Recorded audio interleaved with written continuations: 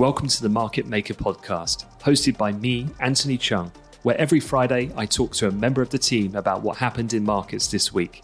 From macro themes and single stock news to cryptocurrencies and careers in finance, our aim is simple: to make finance interesting and easy to understand for everyone. So let's get to it. Welcome back to the podcast. It's the end of the week and doing a bit of self-reflection on the different things that have happened over the course of the last couple of days in markets. And I feel like we've covered quite a bit in recent episodes on things like yields and the curve, investment bank earnings. There have been more, but I know Stephen and I in the episode just 2 days ago covered Goldman's, for example, so you can go back and listen to that one. We've also covered a lot on IPOs, which have been quite a lot of the focus more recently. So I thought we could take this episode, Piers, in a slightly different direction, and hopefully it gives a bit of interest and a bit of value to our listeners. And I've gone a bit sensational. That's not like you. I've gone for the title, "The One Defining Character Needed for Success for Traders, Graduates, and Business Owners." The one quality characteristic required. That's what we're shooting for in the next 30 minutes. In terms of that, though, I mean, I must admit up front, there probably isn't one. There's probably many contributing factors to success, down to individual circumstances, your starting point, so on and so forth. However, there is one that we're definitely going to lock onto, given that that's the one I definitely hear the most when I host people from industry, from different roles, different sectors. This is the one they always come back to me with, regardless of whether they're in PE, IBD, trading. It's always the same thing. Yeah. However, one that did come in a close second, some might think this should be at the top, but we're going to say it's number 2, was trust. And I know there was a very good article this week that I know that you were reading. So yeah, what was that article and why trust is important? Well, so this article, let's start there, was actually it was the most read article in the FT for most of Tuesday. On the FT, and actually a good tip if you don't know, if you're reading the FT on the app then or on the website, there's a list. If you scroll down a bit on the homepage, so on the right-hand side, there's a list of the most read articles that day, the top 5. And so often, if you're not quite sure where to start with the FT, I mean, obviously find the top stories and stuff, but if you're not sure what's hot, then actually that's quite a good list to just have a look at and kind of click into. They're the ones that most people are reading. Anyway, top of that list for most of Tuesday was this great story about this guy this ex-employee from Citigroup. His name, I'm going to try and pronounce it. It's a great name. Hang about, they name and shamed him as well. Yeah, absolutely. So his name, I'm going to destroy the pronunciation of this, but I'm going to go for it. His name is Sabolx Feket. Okay. Senior analyst. But basically, the story goes that he'd worked for Citigroup for 7 years, and he was off to Amsterdam on a work trip. I think he was there for 3 days, and comes back, submits his expenses. Okay. And his manager is basically reviewing his expense claim and is going, "Wow, you were hungry. What's all this food? Hang on, this lunch bill, what the hell? You have like double lunch or something, what's going on?" And like Feket's initial response was, "Well, hang on a minute. Come on, it's just a bit of lunch, it's a bit of food. It's not like these bills are outrageous. I feel a little bit, I'm not sure how I feel about this scrutiny over my, detailed line items on my lunch receipt," right? That was his first sort of response. And to add, I did read this article as well. He said at this point, "Well, I was planning, because I'm so hardworking, I was going to get the sandwich now. I'd get the second sandwich for later, so I wouldn't have to leave my desk. and I'll get this. I didn't have a coffee. That's the one. He said, I didn't have a coffee in the morning, so I got two because I needed to catch up. That's what he said. Anyway, the line manager basically calls bullshit on this and says, I don't believe you. You bought lunch for some, who were you having lunch with? And he was like, no, I was on my own. I was on my own, blah, blah, blah. Anyway, the manager goes, bullshit, right? I'm sending it upstairs. So he kind of, the line manager then escalates it. And it goes up the tiers, of compliance. And the questioning started to get more rigorous. To cut a long story short, Fekete, he ultimately cracks and goes, all right, fine. Yes, my girlfriend was with me and I bought her lunch. All right. Shouldn't have done it, but look, that's it. I've come clean. So Citigroup, fire him on the spot. Now, Fekete's not happy about this. And so he thinks there's been an injustice. And he goes ahead and sues them for wrongful dismissal. I mean, this is insane, this story. It's basically about a sandwich. And he sues them for wrongful dismissal. It goes to court, like fully goes to court. There's a court hearing. There's a judge ruling.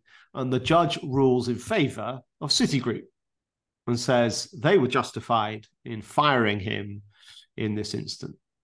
So I think there's a few takeaways from this story in my mind. I mean, firstly, if we look at it from the letter of the law point of view, well, then, yeah, Fekete messed up and he shouldn't have done that. And I think what made it worse was his initial attempt when it got questioned, his initial attempt to kind of cover it up. I think ultimately that was his error.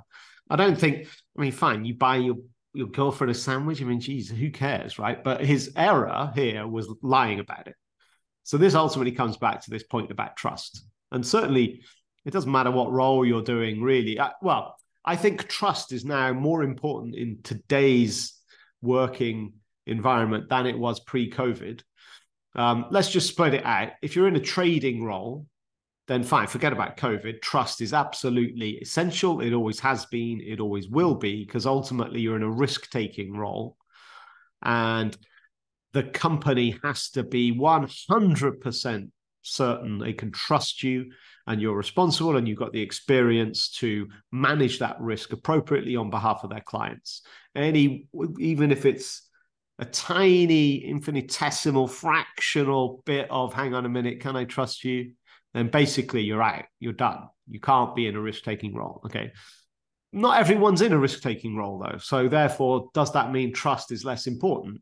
Well, I think in the post-COVID hybrid working era, I think trust is key, because these days a lot of people aren't working in the office for large periods of time. And so it's about just a general level of trust that the employee working remotely is cracking on, is getting on with things and putting in a shift.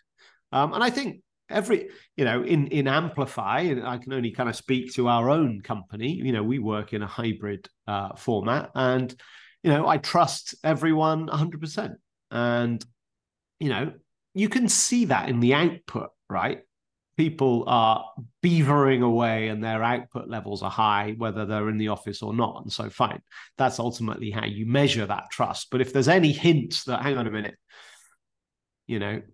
why have you not got that project done today, or that part of that project done today that you were supposed to have done? Hang on, what were you doing then? Well, what have you been doing all day? And as soon as those thoughts kind of creep in, then that kind of trust breaks down, and it's kind of the beginning of the end, I think. Well, you're looking at my virtual background right now. I'm not at home. I'm in Miami. I'm on the beach. It's just super high 4K. You just can't tell. But I would say, going further, right? Fine, the trust thing, I get that.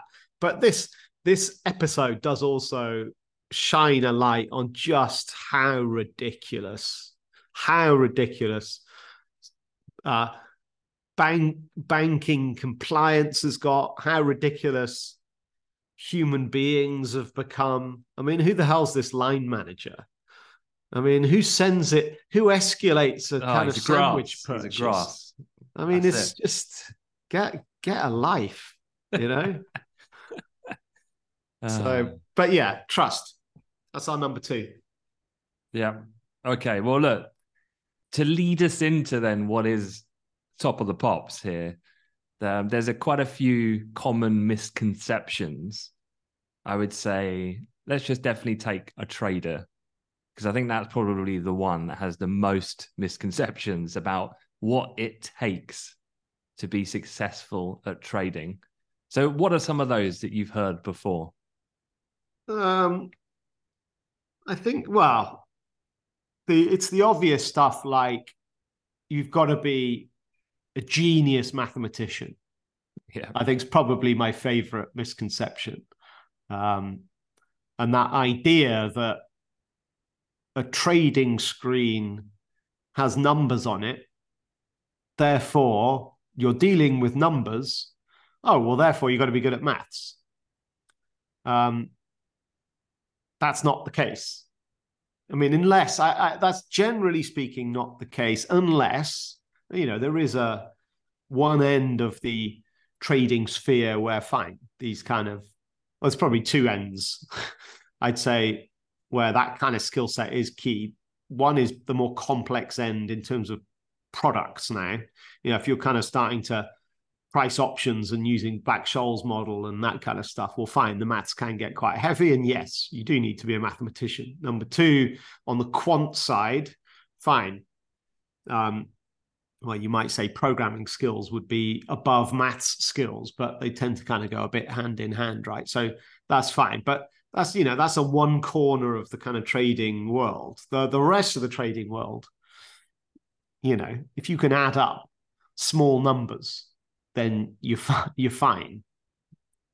Yeah, and I think the people miss the point as well, is that most people are trading very specific products, and so you know those products well, and so it's not like you're coming out with this random interview style abstract mathematical questions. It's the same things you're looking at, and they're moving in ticks, and it's like it's fairly defined and controlled, I'd say. So yeah. It's very very much like that. The other thing I always hear is about the type of personality that's required. People tend to always go to the default. Surely you have to be kind of cool and calm and collected and rational, and kind of dealing under pressure. You're like the Iceman.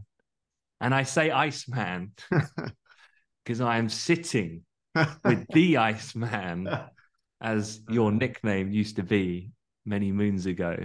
Yeah. But I know that, you know, the other co-founder of this company, Will, could not be more different in personality and in physicality to yourself. And so, what's your take on that? And I know, you know, you traded on a big trading prop firm floor back in the day, and I'm sure there was lots of different characters. Yeah. But I'm sure there was lots of different success as well. And so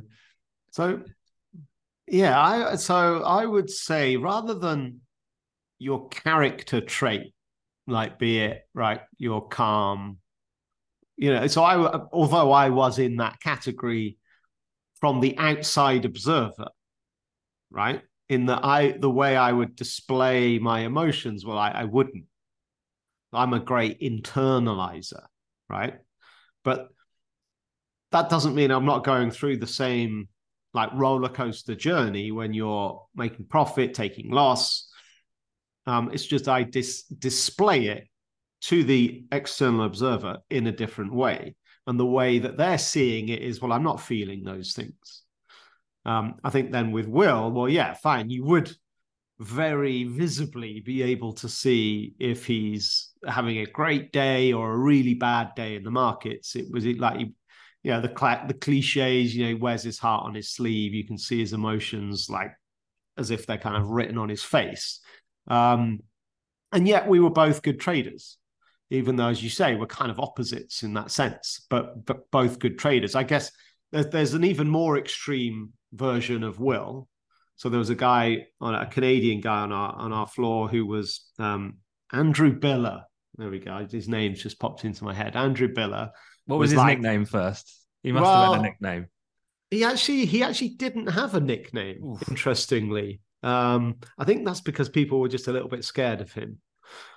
They were scared of him for two reasons. Number one, he had this aura. He was basically the best trader on the floor. So it was like respect. I'm not going to call you a juvenile nickname. You're the king, right? That was one thing. The other thing was how he dealt with his emotions. And I'll explain in a minute, but let me make the point first. So I think actually the skill set is not, it's not how do you deal with the emotions? In what way do you deal with them? It's actually, can you deal with them? It doesn't necessarily matter how you do it. It's the can you do it that's important. So if you've taken a bad trade and you feel there's injustice and I've been robbed and, all these emotions start kicking up, well, that's a seriously dangerous moment in time because I won't go into the kind of finer details of psychology and trading psychology and decision-making psychology under pressure. But, ultimately, if our emotional state is highly elevated, then it would typically dominate our decision-making, and our emotional decisions tend to be our irrational ones, which tend to then be the worst ones. So if you're losing money as a trader, it's those feelings of, I want my money back. That's very emotional. So then your next decision, as in your next trade, is very much fueled by the desire to make your money back. And so your decision is no longer analytical based on market fundamentals. It's now based on your emotional desire. Okay, so then you're making bad trades that don't make any sense. You think they're good trades because you're now off on your emotional irrationality trend, right? And then fine, you make bad trades, and the great irony of trading and that approach is, of course, the more desperate you are to make your money back, the more likely you'll lose. So it's about dealing with the emotion. Number one, getting it out of your system. Then, right, bang, what's your next trading decision?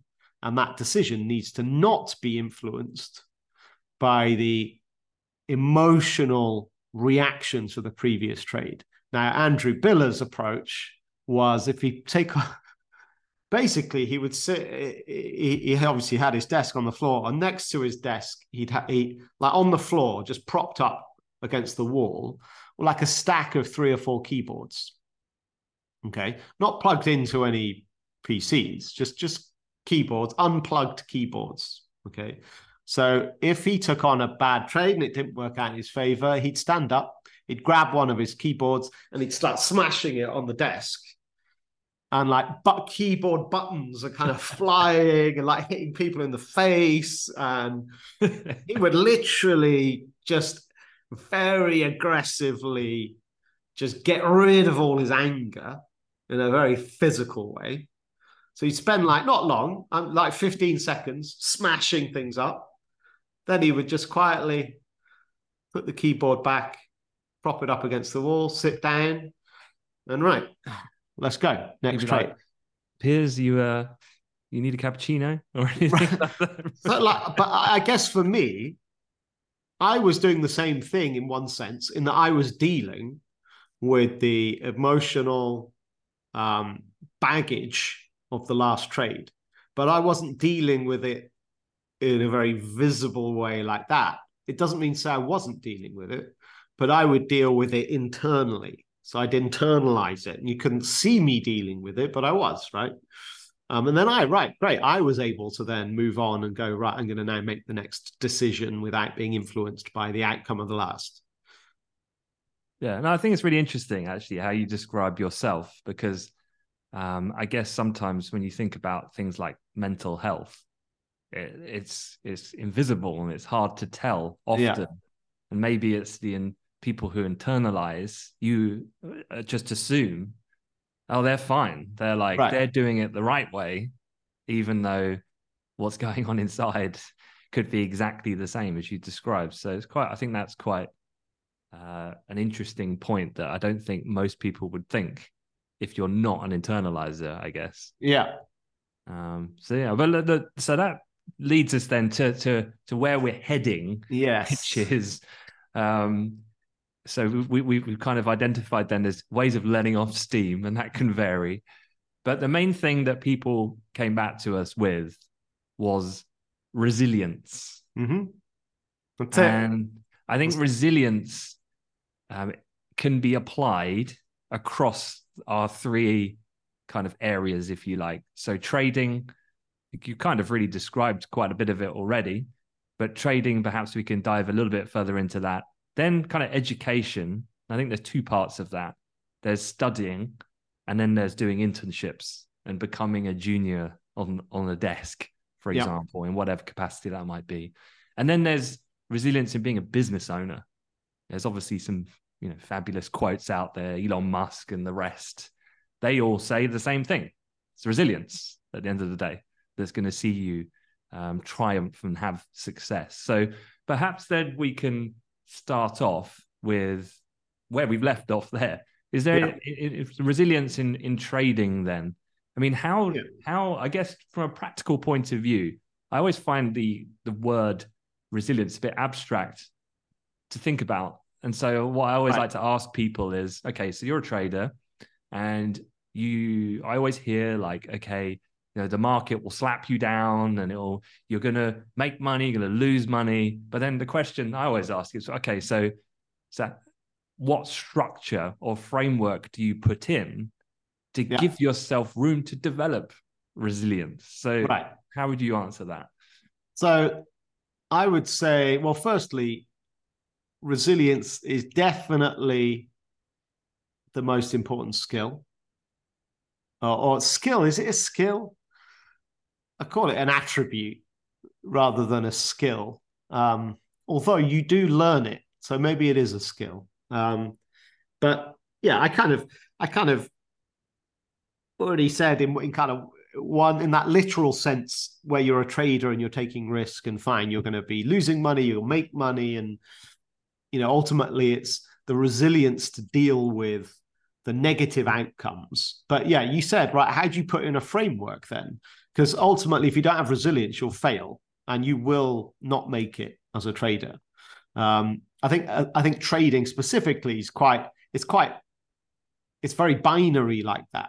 You've either got resilience already, or you develop resilience quickly, or you fail and you're out, and that career path's not for you.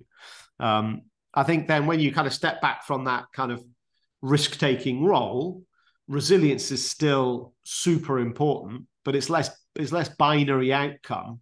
It might be that if you're not resilient, it might not mean you're going to lose your job, but it might mean you progress at a lot slower a rate in terms of getting promoted and all the rest of it, and your general performance can be impacted negatively. But yeah, how do you put in work a framework? How do you put in place a framework? And I think often resilience does come from life experience. So right there, that's your first problem. If you're young, you don't have much life experience. And so you're like, I'm fed up. Like if you're a 20-year-old, I would be fed up with everyone going, oh, you need resilience. You need resilience. You're like, well, okay, give me a chance to get some. But I would say that it's a mental state. It's a conscious mindset, right? So back to trading, if I'm trading, then as I said, I want to make sure that my trading decision is not influenced by the emotional baggage of the last trade. So how do I do that if the last trade was a negative outcome and I lost money?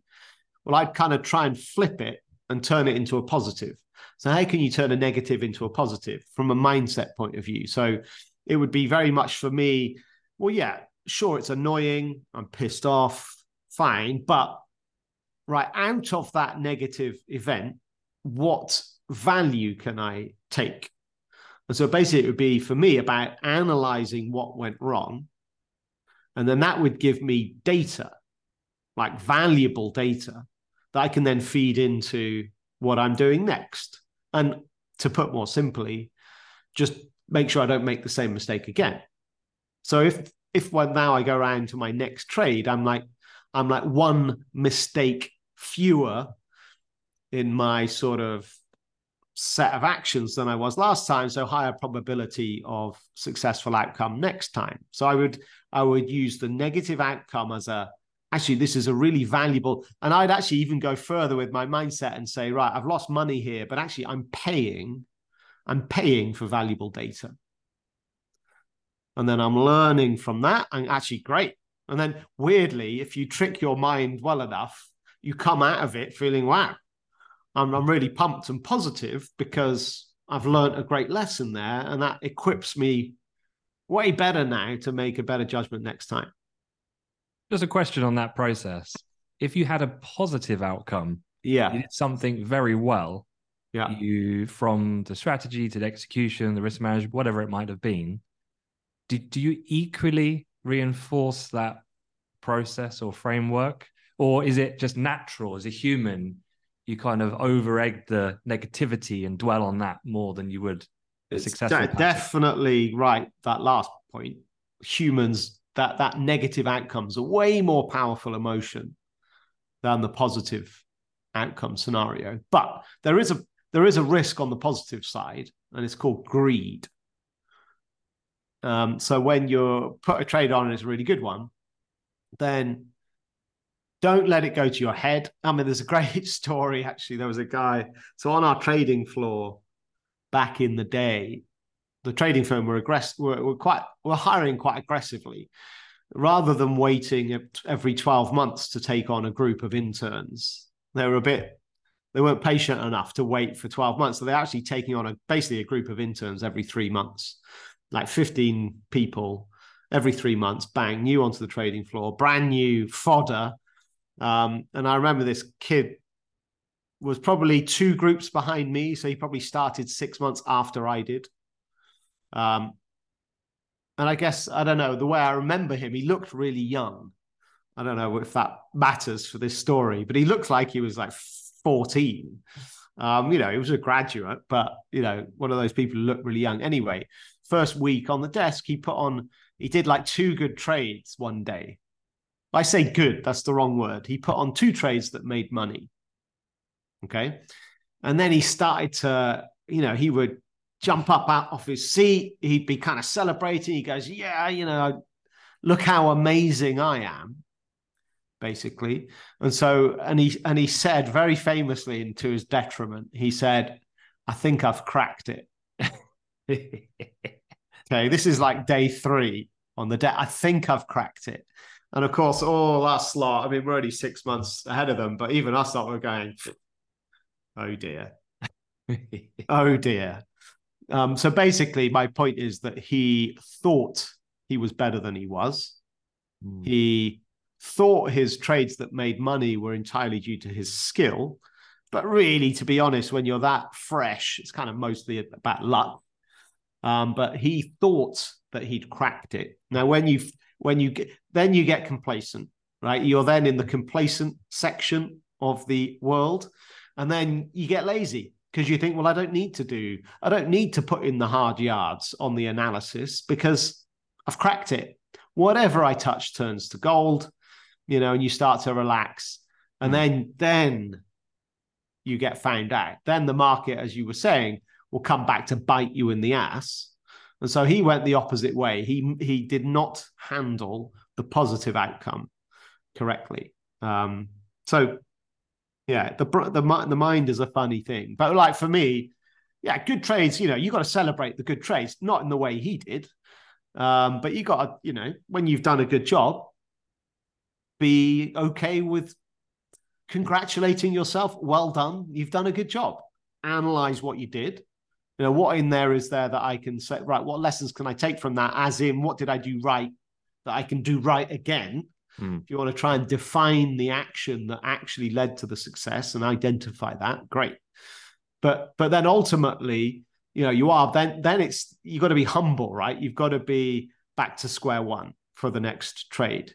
Because if you think you've cracked it, then yeah, that's the beginning of the end. So it's a big dose of humility, keeping your feet on the ground, understanding you haven't cracked it is essential.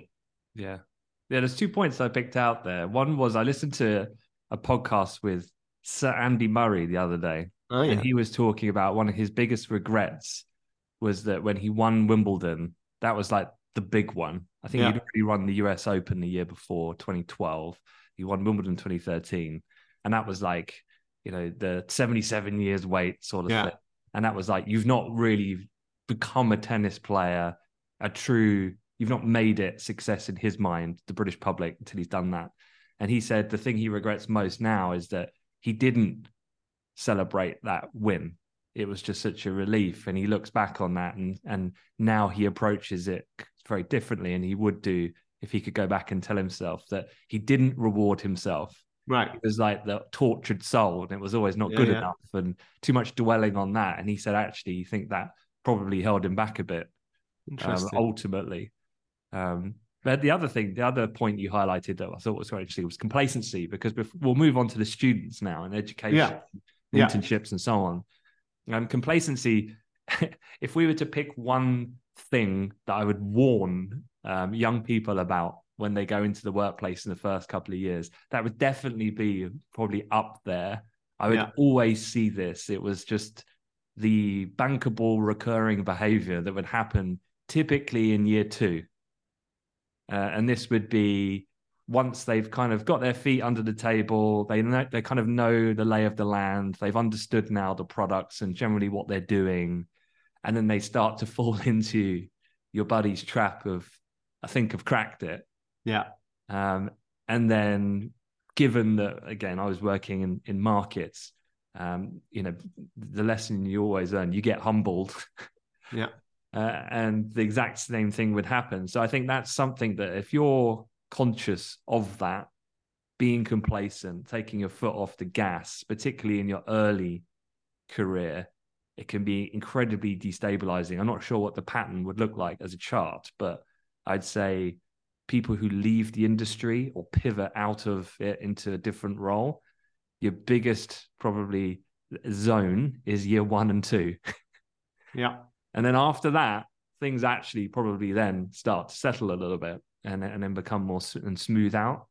But yeah, I mean, resilience in students, for sure. I mean, I think in the education system, the one thing that I've definitely identified is that I almost feel in some ways, it sounds quite perverse, but feel quite lucky in the fact that I went to a not very good school. And so everyone came from generally a circumstance of, not being particularly affluent and so on and so forth. And so everyone's life was fairly challenging. And the only way really was up.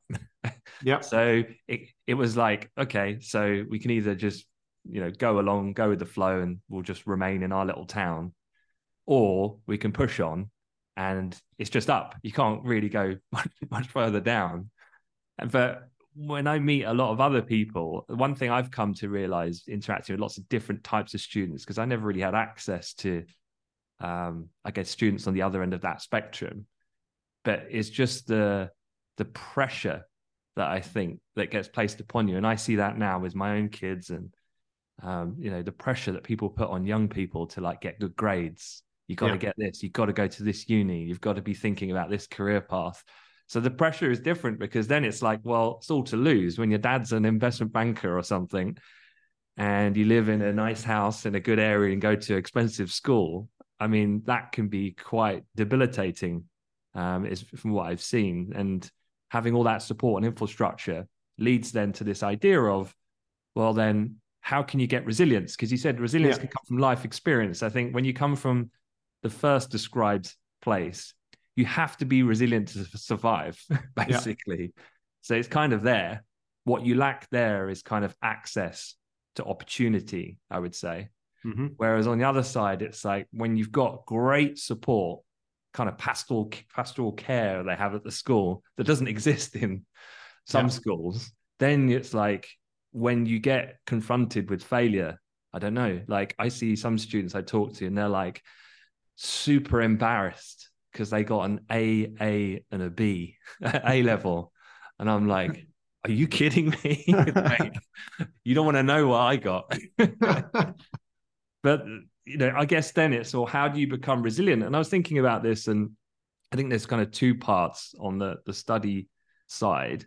I think one of the things is not to get, and I think this is true of trading as well, and it can be with business ownership, is like just looking at other people and dwelling too much on other people's success. Yeah.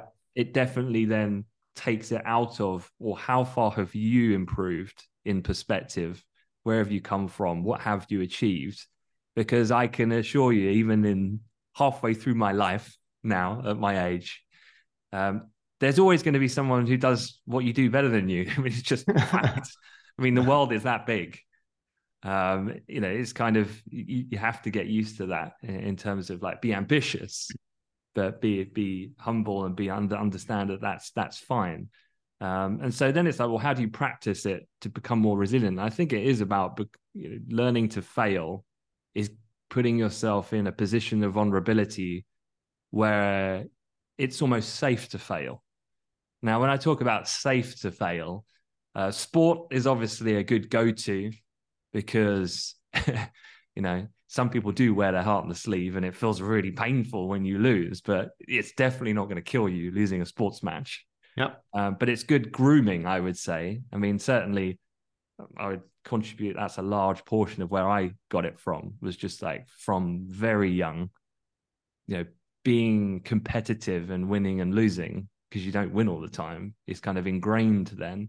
Other things I think more practically when you're at university is, joining societies, networking with people that you wouldn't normally do so, grab opportunities to, I don't know, demonstrate a skill or deliver a presentation. I used to hate all of that. Yeah. And I kind of regret that, because actually it turns out this is my job now and I'm okay at doing it. So it was in the locker. I was just a bit afraid of stepping out of the comfort zone.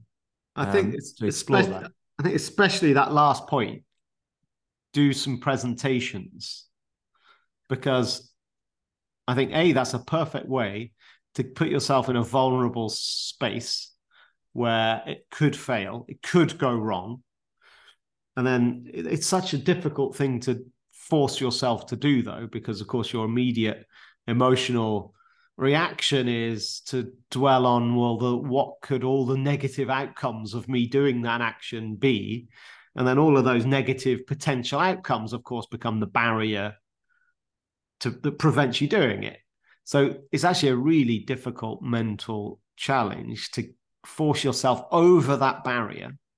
And it's got to be a very, very conscious effort to get yourself over that barrier, sign up for the debating society, or I don't know what it might be, right? But somewhere where you're doing a presentation. So then, it's something most likely you haven't done much of before. So it's going to be something new. By definition, then you're unlikely to be good at it if you've hardly ever done it before, right? It's all about practice. And so, right, this is where then it's almost like a trade in a way, where you're doing the presentation, you're putting the trade on.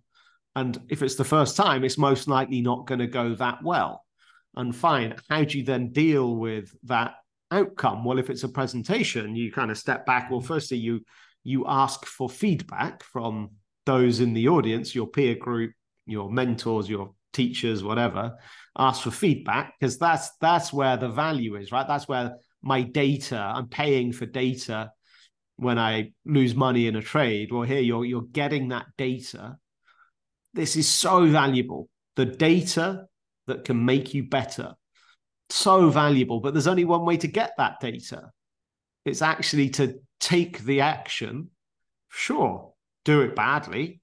That's fine. I mean, what? You're not going to get put in prison, right? As you're saying, it's a safe place to fail in reality. The problem is it's not a safe place to fail in your mind before you've done it, because you're thinking, oh my God, this is it. I'm going to get cancelled, and it's going to be the most embarrassing moment in my life. And I just want I want a hole to open up and swallow me.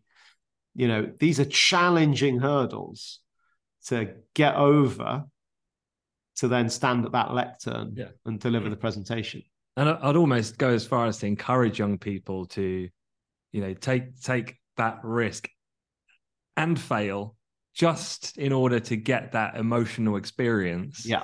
And just to understand that in retrospect, it wasn't the fallout was nowhere near the magnitude that you probably built in your head. Get out there and fail. Here's another one. I've just come up with I don't know why this has just come into my head. Like other ways you can do that. I've got no idea why this popped into my head. Don't judge. Join the salsa dancing society. Crikey, you've been watching Strictly, haven't you? No, I never watched Strictly. I've got no. You know what? I do know why that's popped into my head, because when I was at Imperial and I didn't join the salsa dancing society, but when walking along the kind of central concourse, there was this like common room with like glazed windows, and I used to walk along there a lot to get to lectures and to get to the union or whatever. And that's where the salsa dancing society used to be, and there'd be people in there dancing. But my point is, again, it's just putting yourself in that position of vulnerability. You might not like dancing.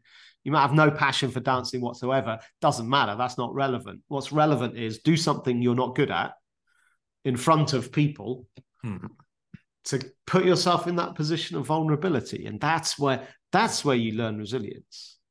And then you can put it on your CV, and they can ask you. If I was to ask someone in an interview, you do part of the salsa dancing society, that's great, tell me about it.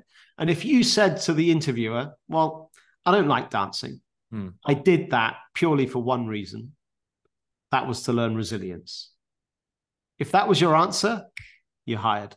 Who is this? I'd say to the other recruiters, who's this salsa dancing kid, Piers Curran?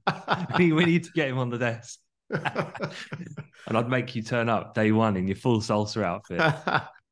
But and then before we conclude on the business side, because I know we're a bit short on time, but with the internship stuff, the one thing I'd say about when you've secured an internship and you're doing grad positions, things like that, is that with all of these roles, I think I'd probably even go as far as to say, even in a quant role, in an internship, might be different once you're a grad, but let's say for 95% of roles, they're not particularly complicated.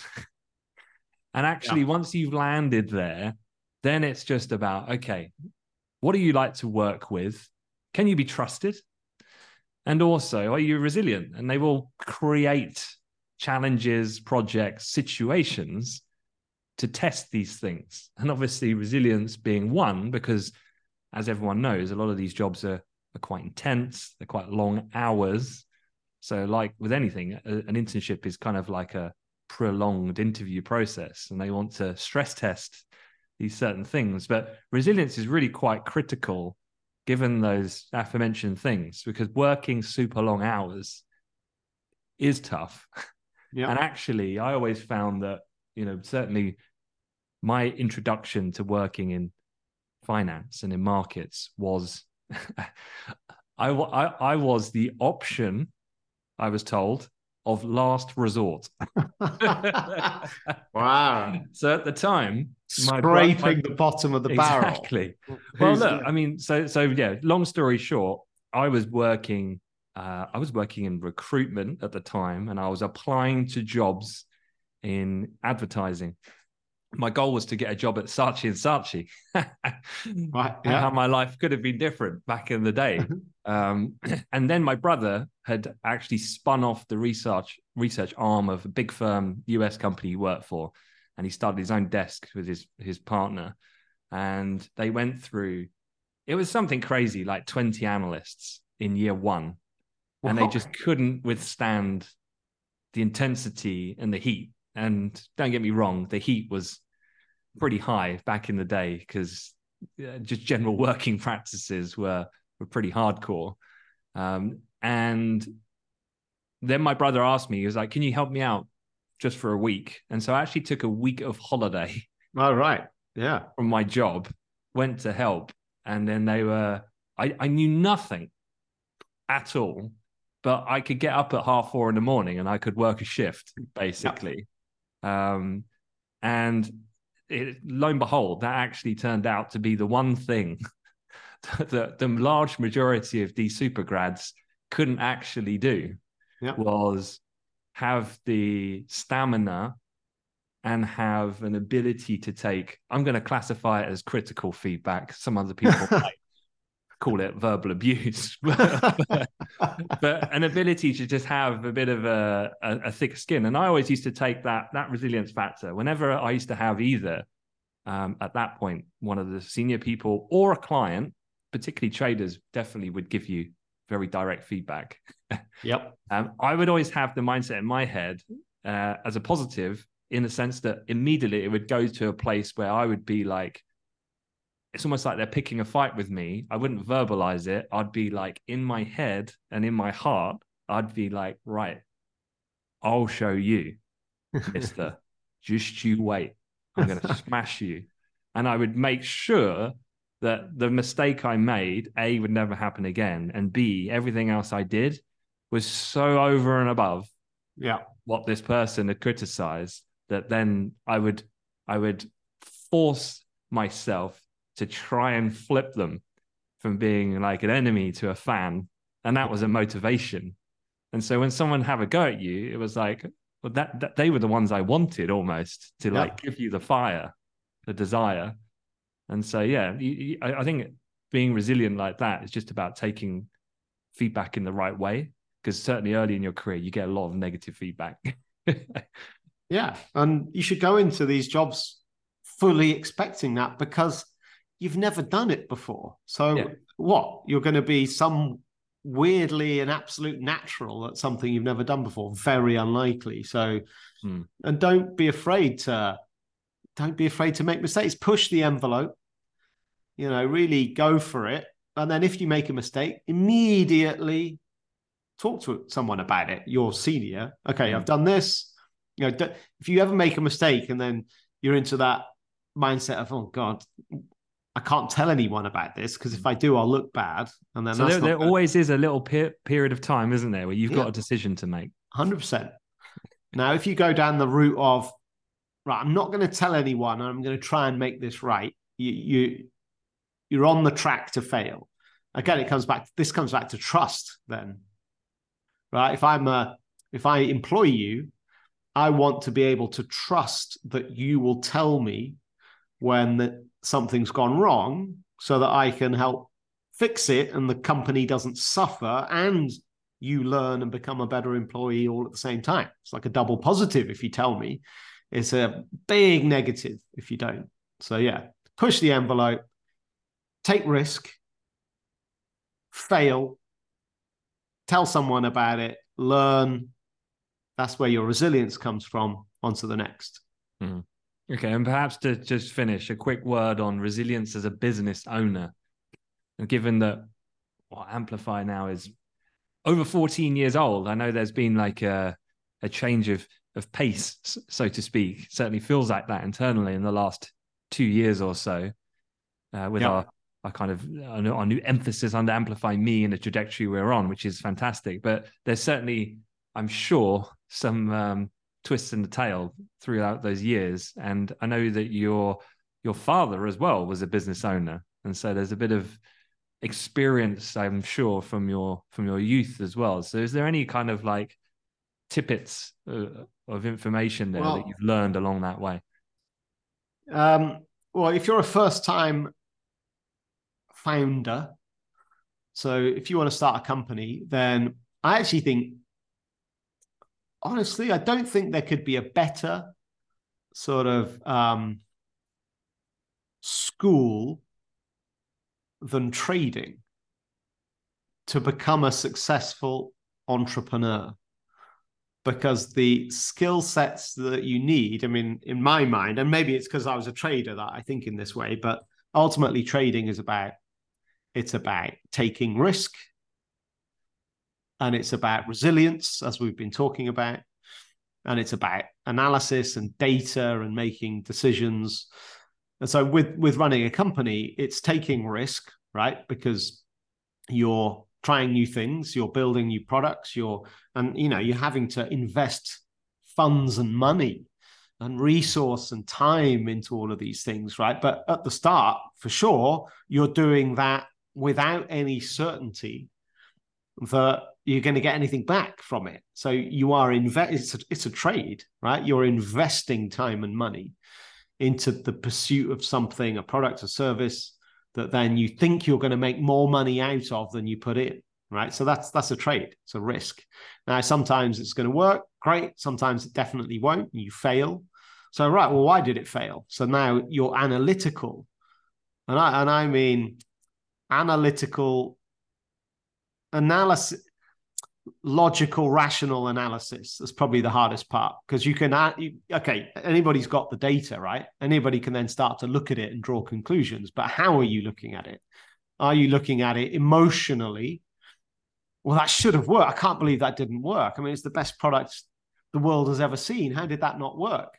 You know, if that's your approach, where you're not going to see what went wrong in that data because you'll emotionally have already discarded it as being irrelevant, and you're back to the point that I've already got the best product in the world, and you'll just carry on banging your head against the brick wall and you'll never get anywhere. So you've got to look at the data from that reflection point of, right, well, something did go wrong, clearly. Either the product's not very good or we didn't sell it, our sales process was ineffective, or maybe the product's good, it's just there's no place for it, no one needs it, right? So you need to analyze the data, so a logical analysis, and then from that, change direction. And then, right, then you're taking risk again. It's trade number 2.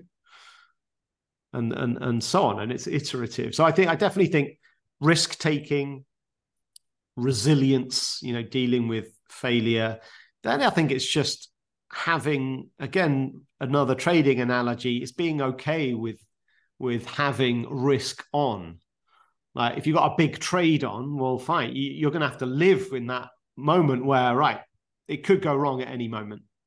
And prices are going up and down and your P&L swinging. And so that's difficult to deal with. Yeah. And so as a business owner, you might have a catering business and COVID might hit. Right. There's going to be situations which are totally out of your control, right? An invasion of Ukraine that leads to an energy price spike. On top of COVID, energy prices go through the roof, inflation rates go up, and then that's it. Your business loan is now, you can't repay it. Yep. So you never know, right, what might happen. I think for me, the biggest, that trade, that having risk on at all times thing can be one of the most debilitating things for a business owner. And it's because you're responsible for the livelihoods of all of your staff. And as you grow as a business and you get more staff, then ultimately, are your staff going to get paid this month? And can they pay their rent and their mortgage and all the rest of it? Well, that is entirely a function of whether the business can make money to pay them. And so you're always living with that ultimate responsibility, it feels like. And that can be quite debilitating. But I think trading is a great way to prepare for that kind of risk. It's having those trades on. It's being exposed. You know, something could go wrong at any moment, but that's okay. We're still going to take risk and we're still going to invest and we're going to still march forward to achieve our goals, even though those risks are always lingering and trying to trip you up and push you off course. Okay, cool. Well, look, we'll look to end it there. So hopefully you've enjoyed a slightly different change up in our normal kind of routine. I guess the conclusion being to various steps, frameworks to achieve resilience, whichever one of those 3 kind of streams you sit in. I guess ultimately having a growth mindset is ultimately key. And if anyone's interested, there's a journalist called Matthew Said, who has a podcast called Sideways. But he has lots of different books he's authored, and he talks about growth mindset. And I think that's a really good place to go if you found this discussion interesting and you want to learn more about that. There's lots of YouTube videos, I think perhaps more easier to digest on that front to help. But yeah, if you liked it, do remember to give us a rating, leave a review or a comment if you have any questions. We'd love to hear from you all. And I wish everyone a fantastic weekend. Thanks, Piers. Yeah, good luck with the salsa dancing.